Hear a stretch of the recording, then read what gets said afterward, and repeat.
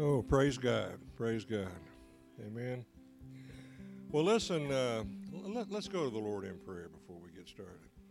Father God, in Jesus' name, we come before you, Lord. And Father, we thank you for the privilege and the honor of witnessing Miss Yvonne's baptism tonight, Lord. Father, we thank you that you've made a way, through the blood of Christ, Lord, that we can become your children. And Father, we thank you for her obedience and for many others, Lord.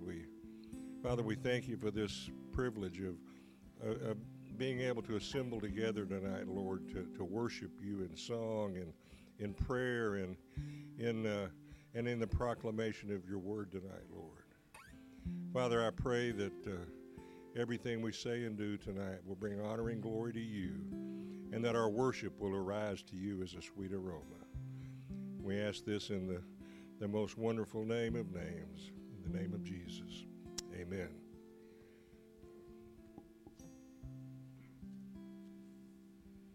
Well, listen, let me begin with a few announcements. We're so glad to see you all tonight. If you're visiting with us, be sure you should have gotten a visitor bag when you came in. If you didn't get one, if you'll raise your hand, the ushers will get one to you. And in that bag is a card we call a Connect card. If you would just fill that out, and when the offering bucket comes around in a minute, if you would just drop that in there. We'd love to just follow up with you, see what you thought about the service. Don't forget, coming up on October the 1st is the Blood Assurance Blood Drive. This will be on October the 1st from 10 a.m. to 3 p.m. And keep in mind, this is not the Red Cross. All donations that are collected through Blood Assurance in this particular drive stays local. So it's a service to the community, and they need your support. There's several spaces left out there, so sign up on your way out. I heard that we had somebody actually signed up twice, right, Brother Leonard? And somebody told him he couldn't do that, but there are spaces available, so take advantage of this and make your plans to donate that day. Also coming up, our Launch Youth will be hosting a Launch Youth yard sale to raise money for camp and other youth events. If you have anything at home that you'd be willing to donate to their cause, please bring these things with you starting this Sunday. There will be a truck in the front of the church with a sign, and you just place your items in the back of that truck. We'll also be receiving donations daily until Saturday, October the 8th at 9 a.m. And the yard sale will be held at Sharp's Auto Sales, 710 Tennessee Boulevard. That's DW's place of business. Don't forget, also coming up this Sunday, our after-school food pantry. And again, thank you for being so faithful to that. We always have such great participation in the after-school food pantry. So bring your food items, something that a child can fix or microwave, and bring those with you this coming Sunday. Don't forget that we're still in the midst of our Grow campaign. If you'd like to donate to our building fund, the box is out there in the foyer. We'd appreciate your help on that. Well, having said all that, let's talk about our offering tonight. All right. I'm going to be focusing in Luke chapter 3. Now, this is a very familiar chapter, most notably because in verse 21 is where Jesus is baptized by John in the Jordan. Remarkable thing, though. But John chapter 3 begins. It's an introduction of John the Baptist. In verse 2, it says, "The word of God came to John, the son of Zacharias, in the wilderness, and he came into all the district around the Jordan, preaching a baptism of repentance for the forgiveness of sins. And then, I'm not going to read this whole thing, but John goes on to quote from the Old Testament, and as he's preaching and talking, crowds of people are responding. They're coming up and wanting to be baptized. And he tells them in verse 7, so he began saying to the crowds who were going out to be baptized by him, you brood of vipers, who warned you to flee from the wrath to come? Therefore bear fruits in keeping with repentance. And that's, I want us to focus on that statement and one other one. Therefore bear fruits in keeping with repentance. And then he goes on to talk about what's going to happen to trees that don't bear fruit. He says in the latter part of verse 9, every tree that does not bear good fruit is cut down and thrown into the fire. And this, this statement of John, the people were amazed and maybe a little confused as to what he was talking about.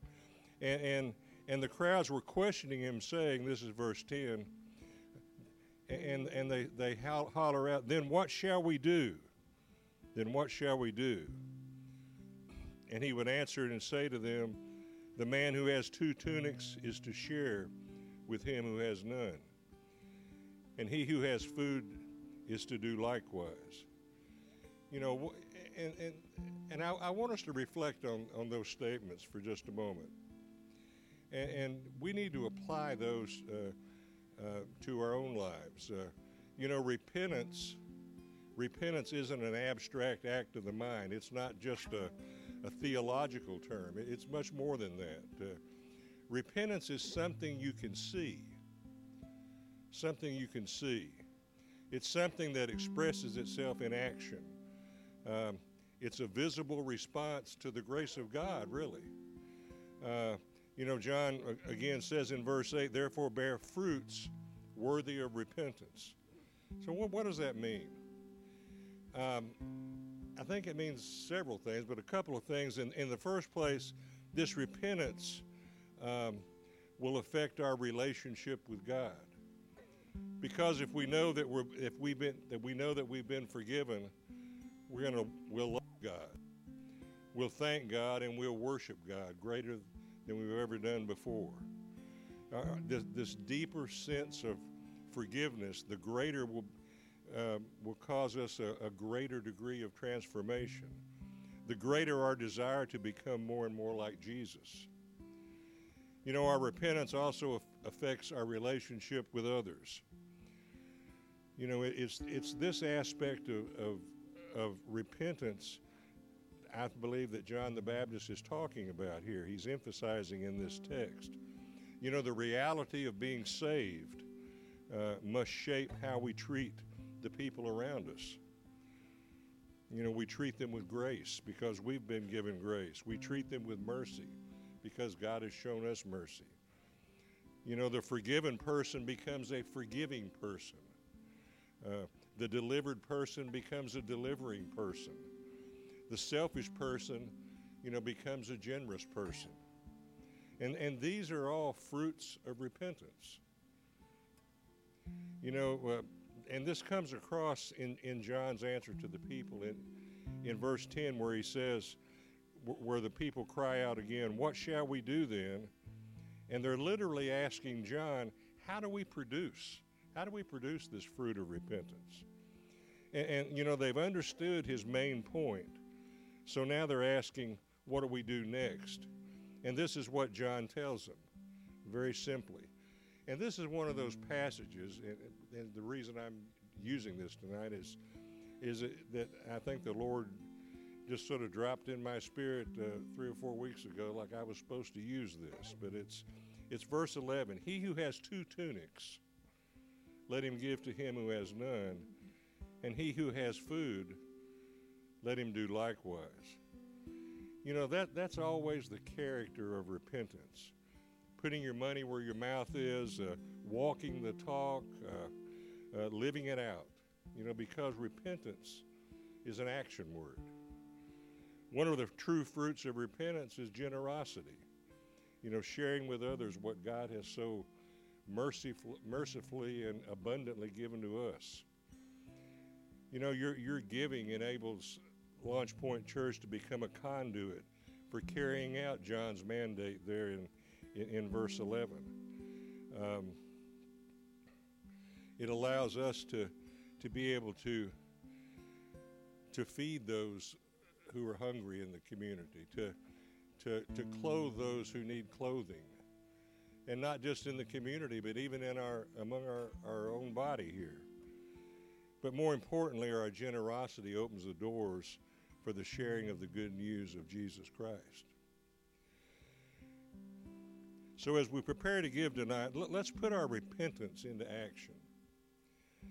Let's show the fruit of true repentance by giving generously and cheerfully from a heart full of gratitude for all that God has given us. Amen. Let's pray. Father God, in Jesus' name, we come before you again, Lord, at this time of where we offer our gifts to you, Lord. Father, I pray that what we give to you tonight, Lord, will be a pleasing offering, Lord. Father, help us to take a moment to meditate on all the blessings that you've given us. Let the fruit of our own repentance, Lord, of our own obedience, be pleasing to you. So, Father, I ask you to bless the hand of the giver tonight. Should there be someone here because of a circumstance or situation in their life that's not able to give, I pray that you'd bless them also, Lord, that they would be able to know the joy of giving. Father, we ask these things in Jesus' name. Amen.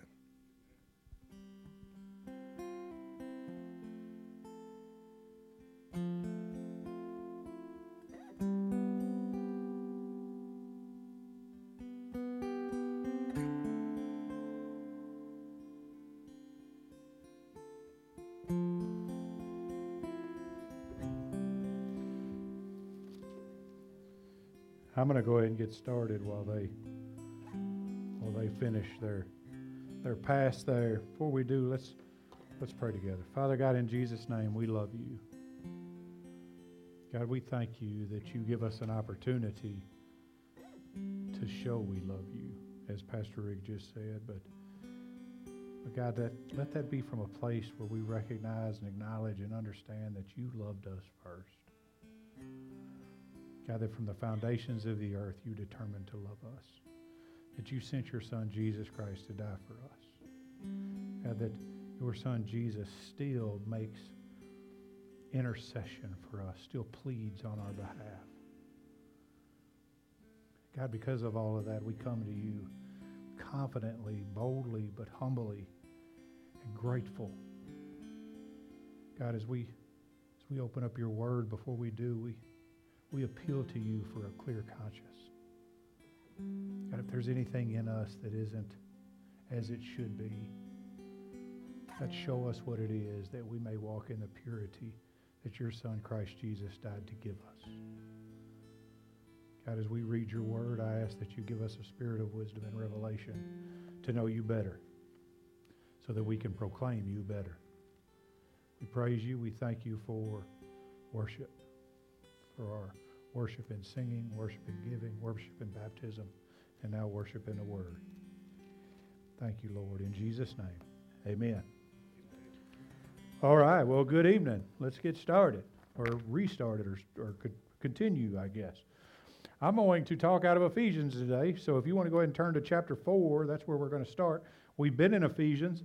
I took a couple weeks off, and then can you turn me down just a hair? I feel like am I a little loud in the? Yeah, and I'm about to get louder. So I took a couple weeks off. Angela and I went to Florida, had a great time with that, and then we came back, had the worship night last Wednesday. So today we're back in Ephesians, And we're going to preach, or I'm going to speak out of today, chapter 4, verses 1 through 6. I'll be honest with you, I wanted to go all the way through 16, but about 3 verses in, I realized I'm not going to have enough time to do that because I talk too much and the word's too rich and there's just too much stuff to say. And so we're going to take as small bites into this as we need to ensure that we can absorb as much of the glory, the magnificence, the beauty of God as we can. Amen? All right, so Paul in Ephesians, as you know, we've done chapters 1, 2, and 3, and in chapters 1 and 3, Paul prays 2 prayers. After teaching, he prays first in chapter 1, 15 through 20, that we come to an understanding of who we are because we are in Christ Jesus. We've talked about this a bunch over and over and over again. He says, in Christ Jesus, in Christ Jesus, in Christ Jesus, by Christ Jesus, through Christ Jesus. We see this over and over and over again. And then at the end of chapter 1, he prays that we understand who we are. And that's my prayer for you, that you understand who you are. Not because of who you physically are, but because of who you are in Christ Jesus. And then in chapter 3, 14 through 21, which is what we talked about the last time we met, he prays to God that we be strengthened in our understanding of who we are so that we can walk according to who we are, which is a pretty good secondary prayer, right? It's good to know something. It's better to stand in that knowing. And so he prays that, and then he starts in chapter 4 as of a progression of that thought. He says, so you know who you are. You know that you have the strength and the ability by the power of the Holy Spirit and the work done on your behalf to stand strong in it. Now let me address something else with you. And he moves, as he often does, at the end of chapter 3 into chapter 4 from doctrinal teaching to practical teaching. This is what I love about Paul's writings. Almost always he'll say, this is the doctrinal truths. And then like in Romans chapter 12, he'll start, now because of all these doctrinal truths in Romans 1 through 11, the rest of the book is how to apply those doctrinal truths. Because it's good. And I see a lot of teachers and preachers do this. It's good to tell you this is what God said you should do. This is what Christ did for you. But at the end of the day, if we're not challenged to be that, then we haven't really taught you. Amen? And so Paul understands this truth, and so he starts in chapter 4 with the doctrinal teaching or the practical teaching. And I think it's amazing. It's not really all that amazing, I guess. It's reasonable that he starts with unity. Oh man, you're killing us with this unity. I talk about unity all the time if you haven't been here very long, because I think 2 things are killing the modern church. One of them is an unwillingness to stand in the Word of God. To say, this is what the Word says, and if you don't like that, you need to take that up with God. Now, we need to preach those things lovingly, but according to the Word of God. And when the church doesn't do that, the church is destroyed because it becomes irrelevant. We are here as voices of the Word of God and the work that Christ Jesus did in us. The second thing that is destroying the truth is our unwillingness to stand on those truths. And so we don't stand in those truths because, well, I think so-and-so ought to be able to do such and such. Well, I think because I live this lifestyle, I can still love the Lord. You can't still love the Lord according to the Word of God. And if you can't love the Lord according to the Word of God, you're not loving the Lord as you should. So you're not really loving the Lord at all. And so he says, so I think it's the Word of God and our unwillingness to stand convictionally upon it, which then causes us to break apart. Because now I have this camp that says, love is love. That I can do whatever I want. I can still do this, this, and this. And this camp that says, no, you can't do this. You have to stand on the Word of God. But it is okay if you do this.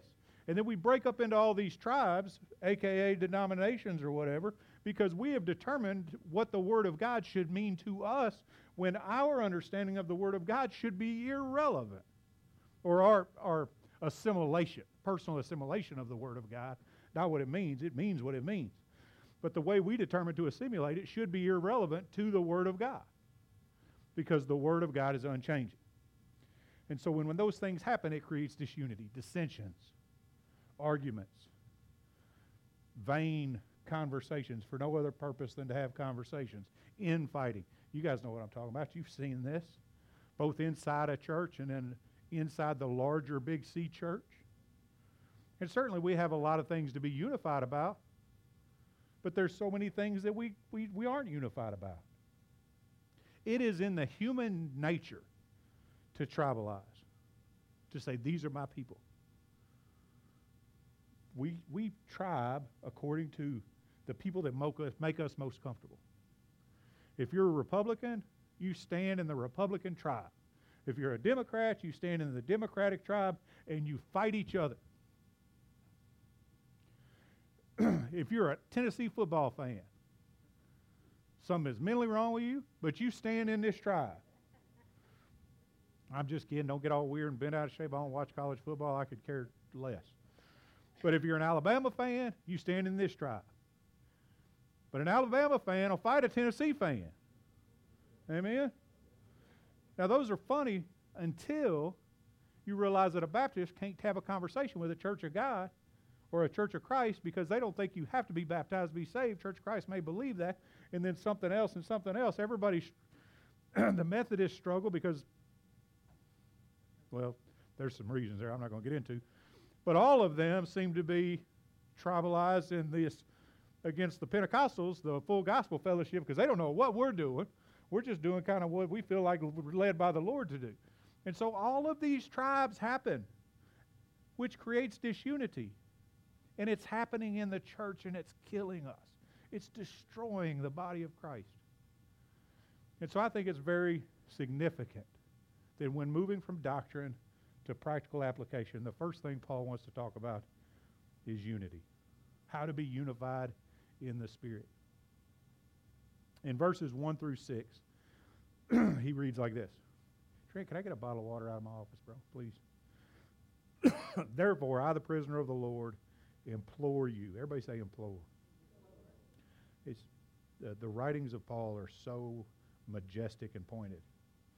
Implore you to walk in a manner worthy of the calling which you have been called, with all humility and gentleness and patience, showing tolerance for one another, in love, being diligent to preserve the unity of the Spirit in the bond of peace. And I would say, and why shouldn't we? Because according to verse 4, there is one body and one Spirit. Thank you, sir. Just as you were also called in one hope of your calling, one Lord, one faith, one baptism, one God and Father of all, who is over all and through all and in all. Amen.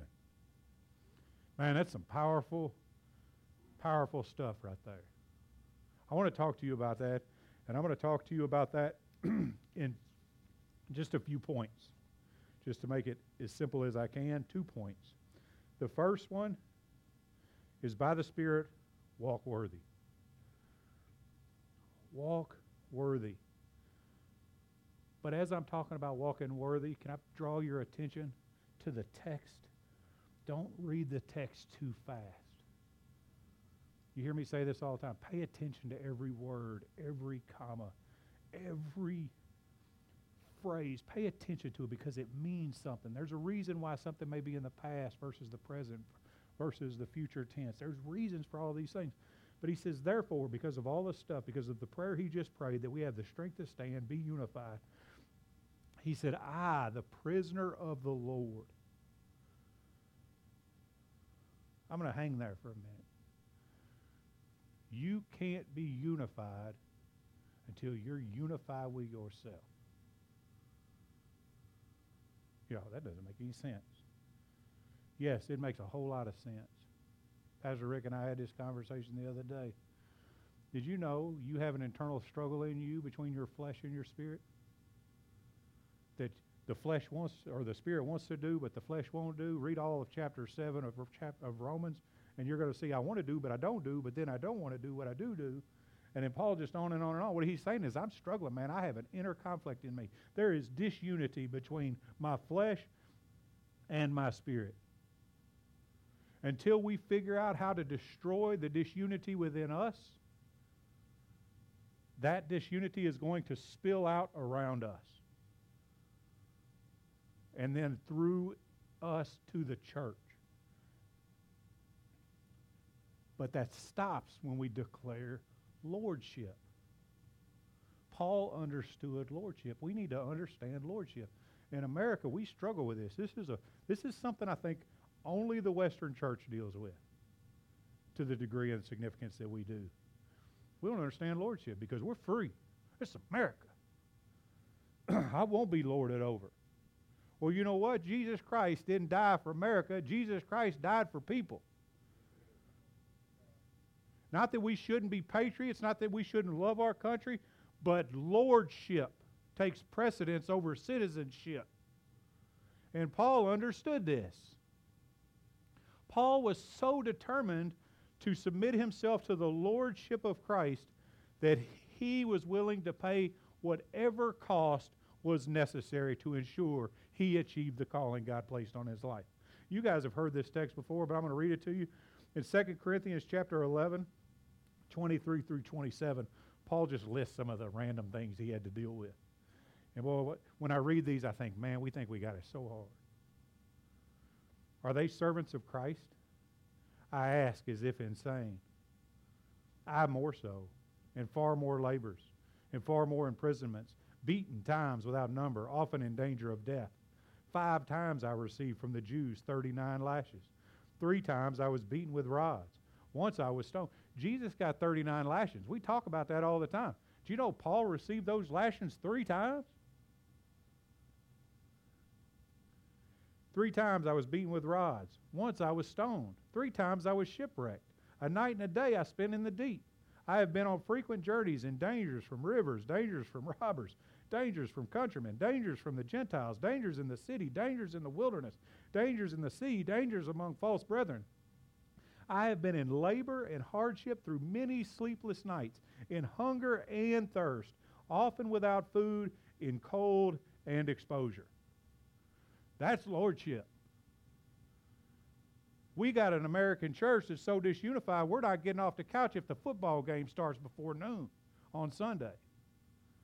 We're not willing to sacrifice for the lordship that is Christ Jesus, that is required of us.